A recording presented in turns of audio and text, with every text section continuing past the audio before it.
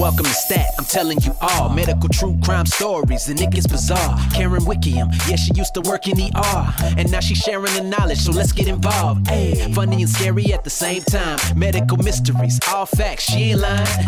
So tune in to Stat if you dare, cause crazy things can happen anytime, anywhere. Yeah. Hello, everybody out there in podcast land. You're listening to Stat, Shocking Traumas and Treatments. And I am your host, Karen Wickham, coming from beautiful Toronto, Ontario, Canada. And I'm really excited about today's episode because it is a Mother's Day special. And today, I have my wonderful son here with me today to discuss what it was like growing up with a nurse as a mother, and more than that, growing up with an ER nurse as a mother. So, welcome, Van. Thank you. I'm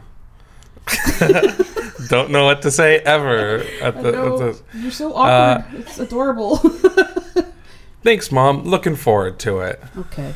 Well, why don't you tell me a little bit about yourself so people can know a little bit about you? Well, I'm your son. I have been for 26 years now, and I also live in Toronto. And I work in film. That's right. My artiste. The funny thing is that I came into this artistic venue late in life and didn't realize that I had some of the chops that Van has and what he does. So maybe you actually got it from me and we didn't realize it until I started doing this. So I didn't inspire you? You did inspire me, actually. You really did. Because just what you do, I think, is magical. And you've always stood by whatever I wanted to do. And when I,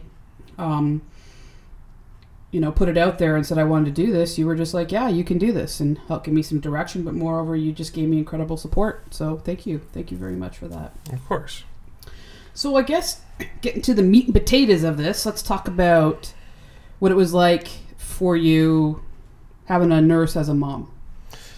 Growing up? Yeah, and what maybe you stood out for you over how you saw other parents, the kind of jobs they had.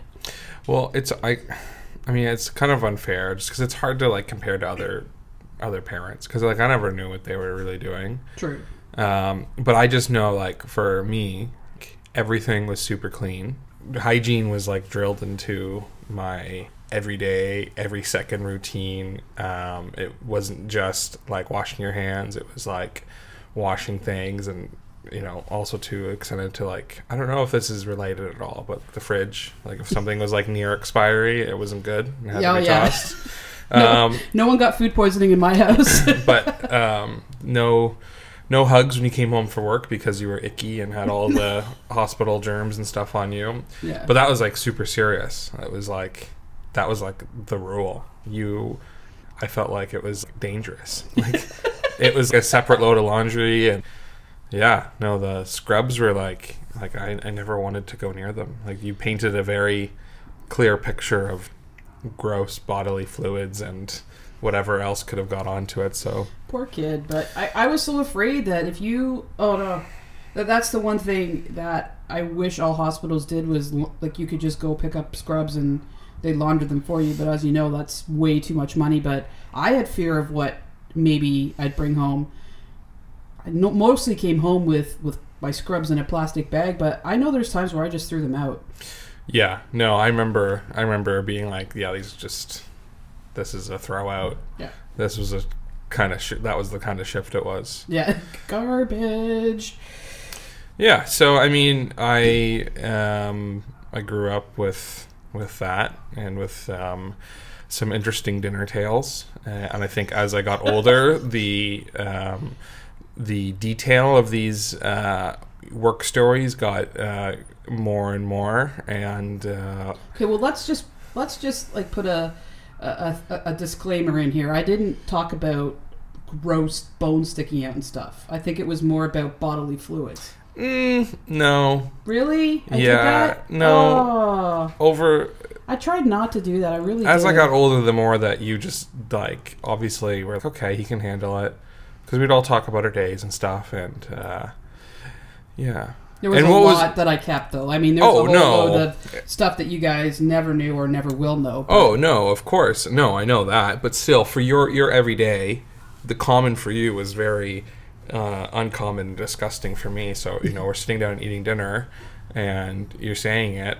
I can't even remember, just like things where I just would go like, oh, ew, Mom, yeah. come on, and you're like, sorry. It got to a point where you definitely cared for a while, but as I became a teenager, and I guess I was being gross just in my existence, you were like, he can handle it. So you would say it, and you wouldn't really, which is good. I mean, you got to talk about it. So Yeah, I just made it. It was, you come home from a particularly bad shift, and the last thing you want to do is talk about it, and the last thing you want to do is taint that happiness to be home, happiness to see your family. And sometimes you'd see stuff that was so bad you just wanted to go home and hug your family and realize how lucky you are, and you don't want to talk about it. But I think most of the gross stuff I told you was because I probably found it funny. yeah, and like I said, like what was common, water cooler talk for you was, I don't even think you were thinking about it half the time, and then And you're around your colleagues so much that it is just just regular shop talk for us, and we you don't realize it's such an unusual job that you don't realize it until you're at a dinner party or that are not your colleagues, and you realize, I don't even know if I have a lot that I can add. Yeah. Because what can I talk about that's appropriate, and I definitely don't know business and Yeah. the stocks and or any of that. I think now I realize and understand the frustrations as like a nurse in terms of like perception of your job versus what you actually do, because I have a few, like one of my friends is a nurse, and there's a bunch of kind of friends I have on Facebook, whatever, and I see like some of the stuff that they share, and it's very like, it seems like a very inside thing, because what you guys see on the inside versus what we, the public dealing with nurses is like waiting times, and it's like, we gotta wait. And so it's that whole like, you hear people like, oh, such and such thing doesn't get the respect it deserves, and it's always like something cliche where it's like, does it really? But I feel like I can say that about nursing now, seeing just how much like, just becomes every day, having, do the many gross things that you have to do that are just like normalized for you. And I mean, growing up, it was funny because the one thing I did notice that was different from other people is visiting you at work, whether it was like, on the, when you finish a shift or come drop off lunch or whatever, like more so when you move to switch hospitals, but that was your office. Yeah. Like the Emerge is your office, and it's like calmly, you being like, oh, hey, and like all nice, and just like chaos going around off in the background, and how calm all the nurses are, like, yeah, we gotta do this, and like, it was definitely interesting. I mean, like, I don't really care, like, hospitals don't bother me. Do you think that's because of your exposure to it? Oh, for sure. Yeah, coming to like the Emerge and like walking around, and I mean, I always was creeped out by like, I don't know, just the seeing people in hospital gowns, and like seeing like the rooms that are like not really rooms, it's just curtains that make a room. Like, I don't know, always thought like the worst. You see like an old man, you're like, oh god, is he gonna die? I don't know. Well, there's that vulnerability, right? Yeah. That the people that are there are at their most vulnerable, and then there's that it could be anything. Yeah, and like when you're a kid, your imagination, Yeah. So, no, but for the most part, and now I miss you working at a hospital, because I had to go to, what's the hospital that's by Ryerson on Was that St. Mike's? Yes, it's St. Mike's, yes. I had to go to St. Mike's. It just was like very much more foreign. I even still like, there's just a familiarity with, but that whatever. That's like boring. But the thing I guess the benefit growing up is that there's no like hysterics. There was no hysterics over like the little things that I might get worried and upset by, like if I were to like cut myself by accidentally, like with a maybe doing dishes or do whatever, or stub my toe or whatever. you would know right away, like, okay, this is what you're dealing with, and stop whining so much. Your moms can be, or can come across as mean that way, but it's just, it's you deal with acute trauma, fix up, move on, fix up, move on. And so it wasn't meant to be callous, but it was sort of like, you're fine, move on, you can go back and play. It's no nonsense. Yeah. And it was the only time I ever was mad that you weren't taking something, I don't want to say seriously, well, yeah, kind of seriously, where you're just like, come on, like, relax, was when our old, like, Barley, he bit my finger. We had friends over, and it ended up not being that bad, but I lost it, and I was freaking out. I was yelling, and just basically went like crazy over it.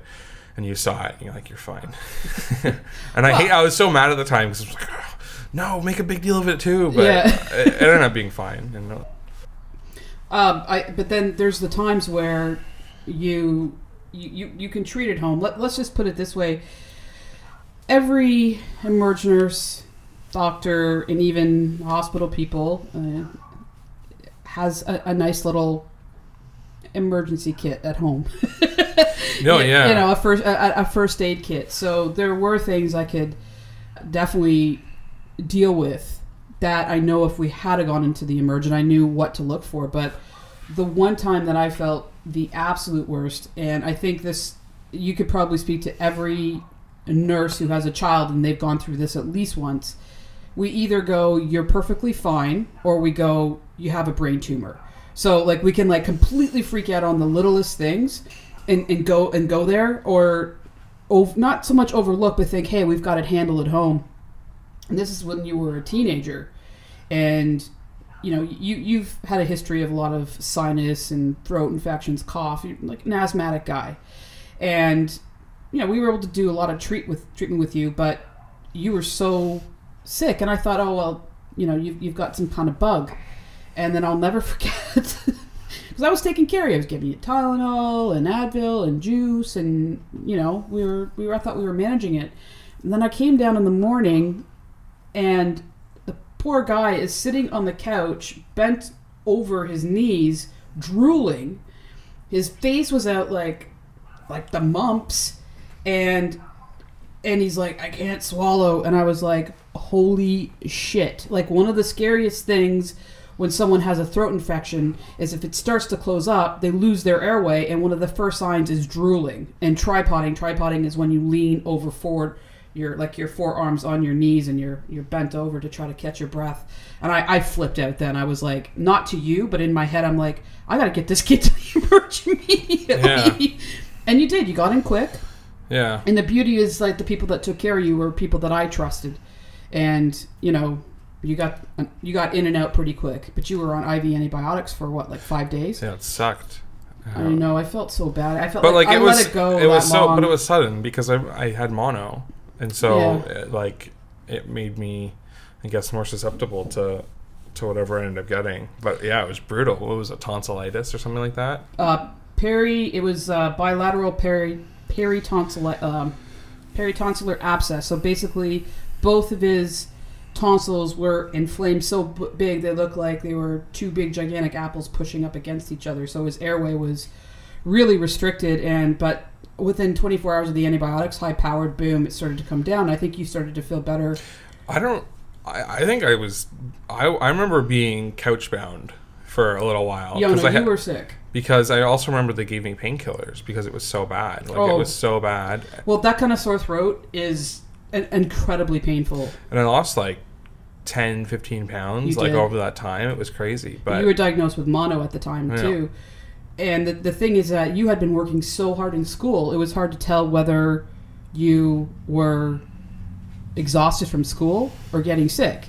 And as much as growing up you might have exaggerated over some cuts and bruises here and there, you actually have quite a decent pain threshold. Like, you've had so many, with your asthma and stuff, you actually really aren't a whiner. You know what I mean? So by then, you had gotten sick to the point where it was like, oh, shit, you weren't really symptomatic until late, or you didn't really show it. So I felt really bad about that, but I think you forgive me for that. Oh, no, I never... I never blamed you. I just thought that I had mono and then just made it so easy to go 0 to 100. I just remember watching.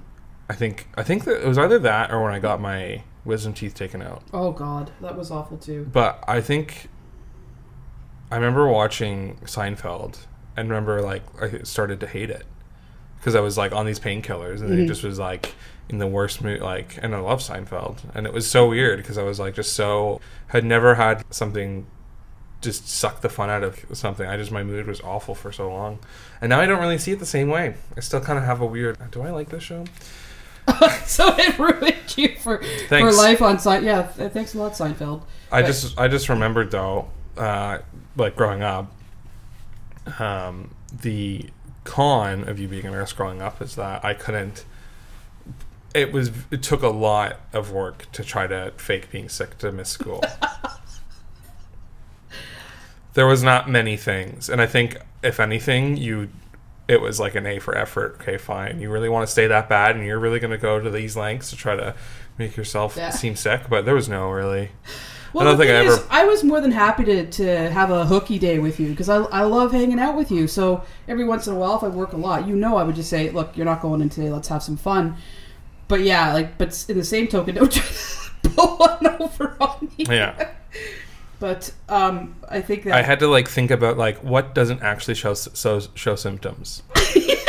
What can I just describe that will be, that I can't really prove. And the other thing too is that I, because you a nurse growing up, if I had something that happened to me or to a friend, I'd ask you and you would have an answer right away. So kind of an encyclopedia for all this stuff, so it'd always go to you, and that helped me into adulthood to avoid Googling things because right, you Google sore toe and it's well, you have brain cancer, exactly, you're gonna die in a week. That's so Googleitis for sure. I've never really had to go through that, and there's a few times I realize why people do it, but thankfully I can mostly ask you and you'll tell me what you think. I like that you would bring kids home sometimes and to get them patched up a little, and then I'd say they need to go home now and know what happened, and you were just so kind. You would take them back, you would walk them back to their house, and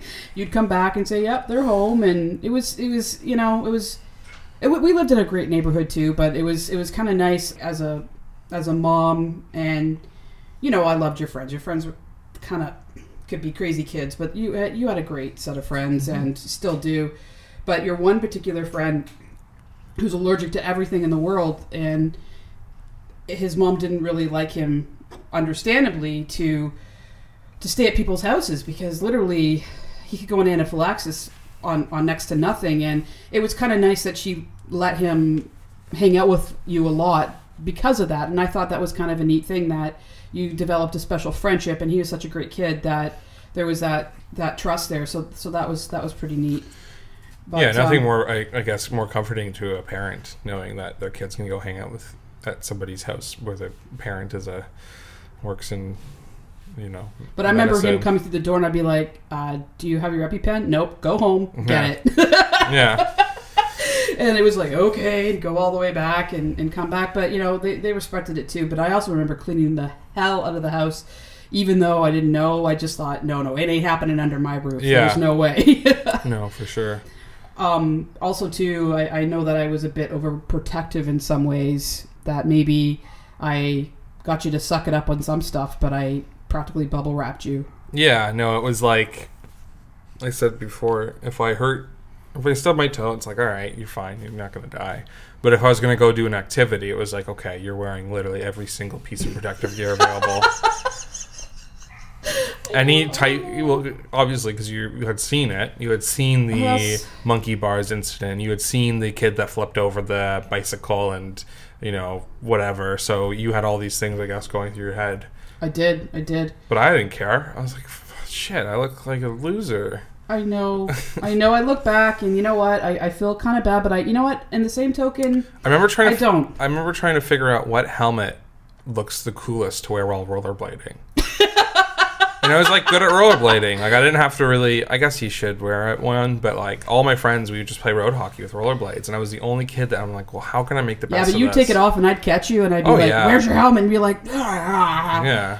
Oh yeah. And you know what? Of course, no one ever got hurt. Thank God. But you know what? I couldn't help it. I just you see it come into work all the time, especially when I was working at the pediatric hospital. And you're like, by the grace of God, that could be my child. So look at. You might have been uncool, but your friend still loved you, and even if you looked a little geeky. We had to make fun of someone, right? Yeah, well, what goes around comes around. Everybody got made fun of.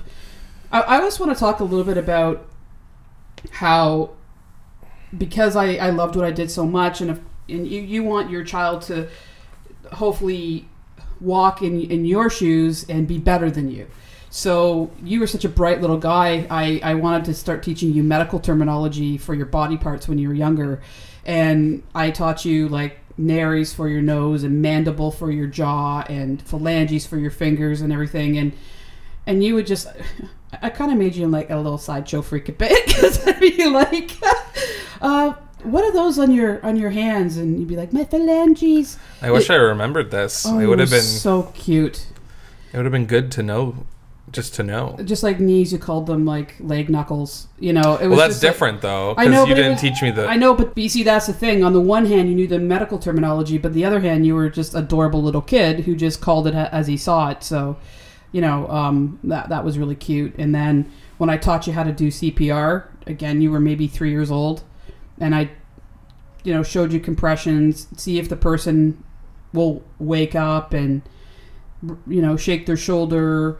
And pretend to do breaths like beside your head, and I'd lie down or get one of my friends to lie down, and you'd be like, hey lady, are you okay? We wouldn't answer, and they'd be like, 1, 2, 3, 1, 2, 3 with, you know, hands on the chest and doing the pretend breaths. And sorry, what were you saying? No, I mean, I think I would have liked to have learned that a little bit older. I would have actually liked to know that. Yeah. But it didn't stick with me. I can't.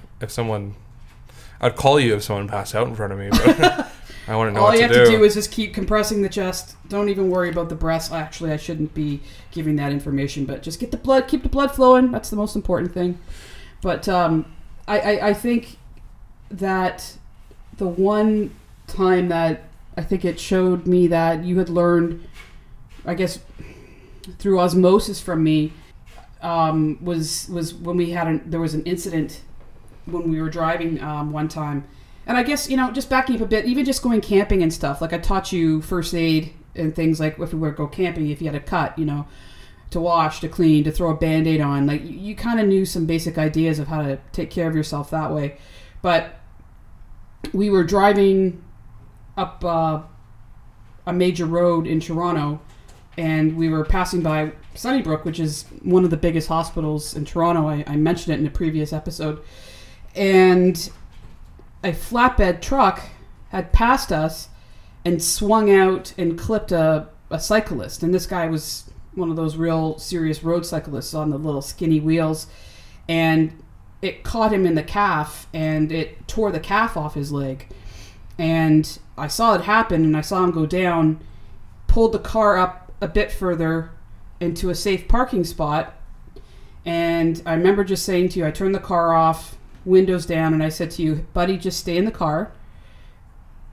You've got, you know, here's the phone. You can see me, but please just don't leave the car. I gotta go help this guy. And so I made my way over to him, took his shirt off, wrapped up his leg, and the next thing I know is I see you walking with a blanket and a bottle of water and like a little pillow. It kind of chokes me up still. But here you are, this little guy, when you're what, 8 or 9, and your heart went out to this guy. You're like, I can do this for him. And here you are bringing it. And what am I going to say to you? Like, get back in the car. I didn't. And you just sat calmly on the grass beside the sidewalk. And it was a bit gory. I covered it up mostly, but you were just... it was gory. Yeah, but you were so calm. And well, because it was like, that's the one thing I do remember. I remember that, and it was so weird, because like...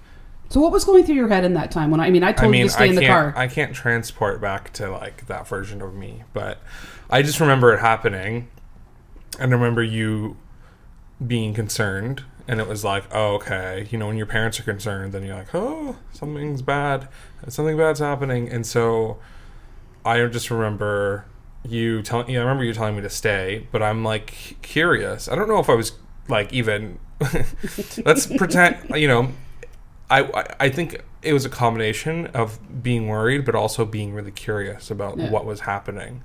There's this event that brought all of the attention of all these people, because soon after, other people who saw it came.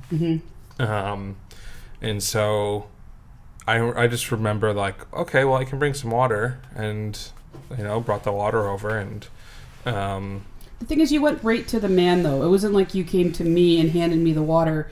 That's what I found so incredible, is that you were, for whatever reason, whether it was curiosity or not, when you're there at that moment, you were there was this kindness that came out of you, this calmness, and you put the water by him, you put the blanket near him, and I was just so incredibly proud of you. But in the same token, I was like, this is a busy road. No, I do remember you being like caught in between. What are you doing?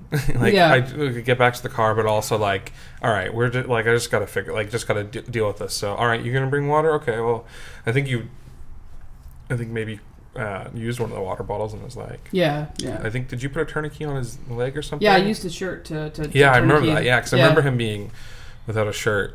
Yeah, no, that was the goriest thing I think I've ever seen, though. But it didn't bother me. Thankfully, I was a little, I think, like desensitized or normalized to that. I knew, okay, that's not what your leg's supposed to look like, but I also wasn't like wanted to run it, you know, away or something. I just remember seeing it, and it was like really bad looking. Because the situation was under control too, because it remained like a calm situation. He wasn't screaming. Yeah, that would have been different. Shit over it. If he was like screaming, he was distressed. Oh, he was in like, shock, yeah. In shock. He was like upset, but like that upset. He was like trying not to show it. Yeah. And I don't think he knew how bad his injury was, which is good, because you don't at that point you want to keep that heart rate down, so you know they don't start. It's just crazy to me.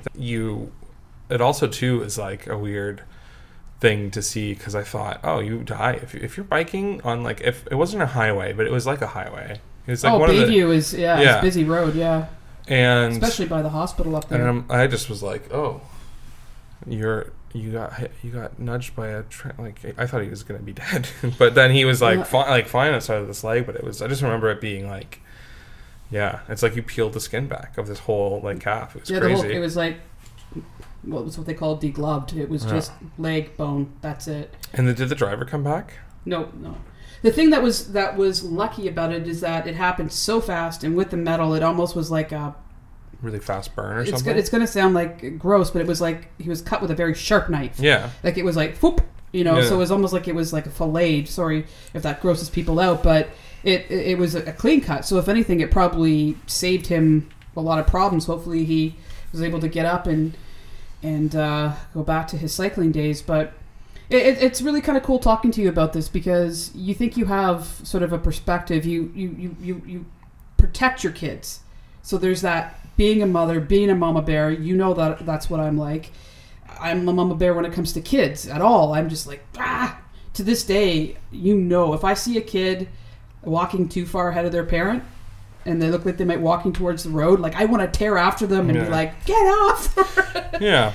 But I think that you are your own person. You are your own kind and caring person. And there are times where I know that you have told me where you've been out and about living your own life as an adult or as a young adult, where you've lent a hand to people.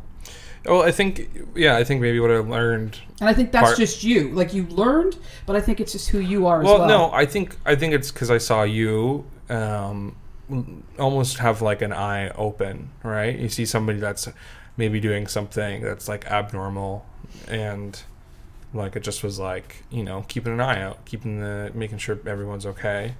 And I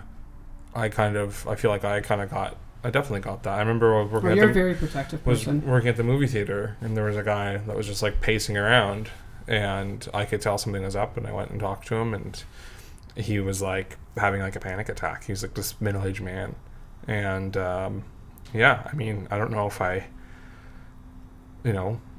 it's I just wanted to, like, you know, you see someone in distress, you want to help them. And I think that's, like, for you, there was no, like, I guess, barriers. Like, it was like, I don't have to be at the hospital. I don't have to have my stethoscope. Like, if someone needs help, someone needs help. And so, Yeah. I know for me, like, I didn't even think about it. You know, before I know it, I'm, you know, having a, you know, halfway through a conversation with this guy, going to get him, you know, some water and trying to, whatever. But see, there's that kind voice, that caring voice where that approach makes all the difference in the world. Mm-hmm. There's someone that with no no judgment, that just went and said, "Hey, are you okay?"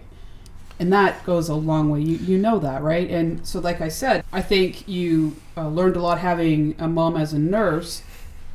But you also have your own kindness, your own heart on top of it. So that together, I think, is just, you know, it's such an ideal way to be. And I'm so proud of you, the man that you are. And I think there's so many people that have crossed your path that you have helped. And I think it comes around too, right? I'm the best. You are the best. You're my son. That's the takeaway, that I am the nicest person in the world, and I'm basically Jesus. Well, that's kind of how I think about you. Well, the one last, I think the most important thing that I learned from you growing up as a kid, and I'll never, truly, I'll never forget that snails live in your nose.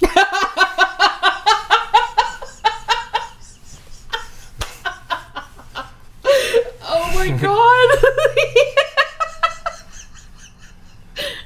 I had a bit of a nose-picking habit as a child. What kid doesn't? And it just so happens that you had a friend that was missing a nail. So this is like really elaborate. But you basically told me that if I pick my nose, that the snails in my nose would like attack, like bite my finger and like take my nail off. And I remember what really sold me on that was I was in the back of the car, in the back seat of a car, and you weren't in the car, and it was one of your friends, and they like showed me that they were missing the nail on their finger. And that was Kim. Yeah. And told me. I was like, oh shit, this is serious. And I kept tempting it. I was like, you know, I'm too quick for them, I guess. But you escaped. I legitimately believed it though for a little while, and then I realized how ludicrous that was. Why snails? Because it was a dark, moist place, like where and it's slimy. Oh, so you put some serious thought into, because it's slimy up there, right? So snails, slime. Well, I believed it. Nose, dark place, yeah. Oh, that's actually funny. I'm glad. That's good. I was actually successful with something, because you're such a smart little creep that, you know, I could barely pass anything by you. But there was one more. I've got 3 words for you. Black, hairy tongue. Do you remember that? Yeah. You were not brushing your teeth for a while, and that's probably that was probably a pretty mean thing I did. There's actually a condition called black hairy tongue.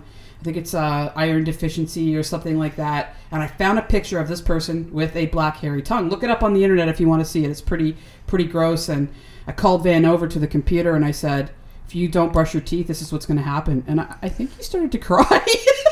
Yeah, I don't remember that. Honestly, that definitely was impactful, but the snails stuck with me, obviously.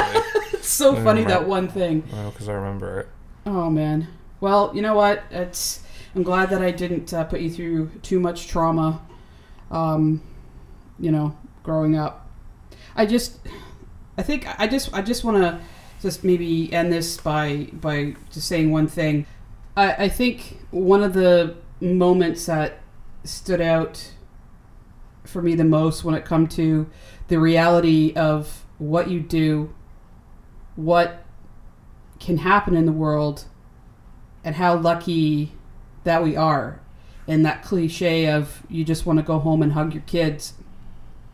And there was that time where I dealt with really horrible trauma, and it was the same night that you had it was the closing show for a play, and then you're going to have a cast party afterwards.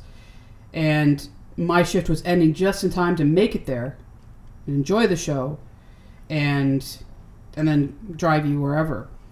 And I had to do all this paperwork after, and I think I got there with, maybe there was a half an hour left, and I just remember sitting there watching your play and crying.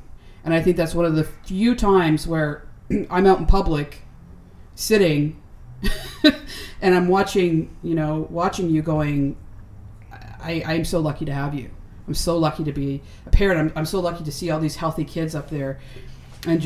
And then when it was over and everybody's all excited, kind of be like, okay, great, Yeah. great time. And I don't know if you knew or if you didn't know until afterwards. And, I've never really talked about that case, and I don't know if I ever will. But it was one of those times where it was just like, it was so surreal to me. I think it was the most surreal case that I've ever dealt with, where it just feels like the line between life and death and having everything and losing everything, and not to be morbid, but it's a thin veil, and just appreciate every moment you've got. Yeah, and I mean, it probably looks even more thin when you see you don't see the minor case. Well, you do when people come in for a cough or whatever, but for the most part, you would see the worst side of it. But yeah, I mean, that's the thing. Like, a bad day at work for you, I would have no idea to what on that scale. Was it kind of bad? Was it really bad? But I remember that. I remember that, and it's anyways. So yeah, well, thanks for having me on. Well, this is such an amazing Mother's Day gift to be able to do this with you and just spend time with you. But you turned out all right, kid. You're a good guy. You're a beauty. Yeah, bud. Yeah, bud. I don't know what to say. Anyway. So everybody, I introduced you to the most wonderful man that you could ever imagine. And I'm really proud to share this episode with you. And that's it. Happy Mother's Day to all you wonderful mothers out there, and all you lucky kids that have the wonderful mothers. Thank you. Thanks for having me. Bye. See ya. True crime and it gets none realer. Sometimes it'll be the cure that'll kill ya. Gotta watch out, yeah, you gotta watch your back, cause you don't wanna be another episode on Stat. Thank you for tuning in, learn a thing or two. These medical mysteries can be unbelievable, yeah. Subscribe, make sure you do that so you'll be tuned in and be ready for the next show. Stat.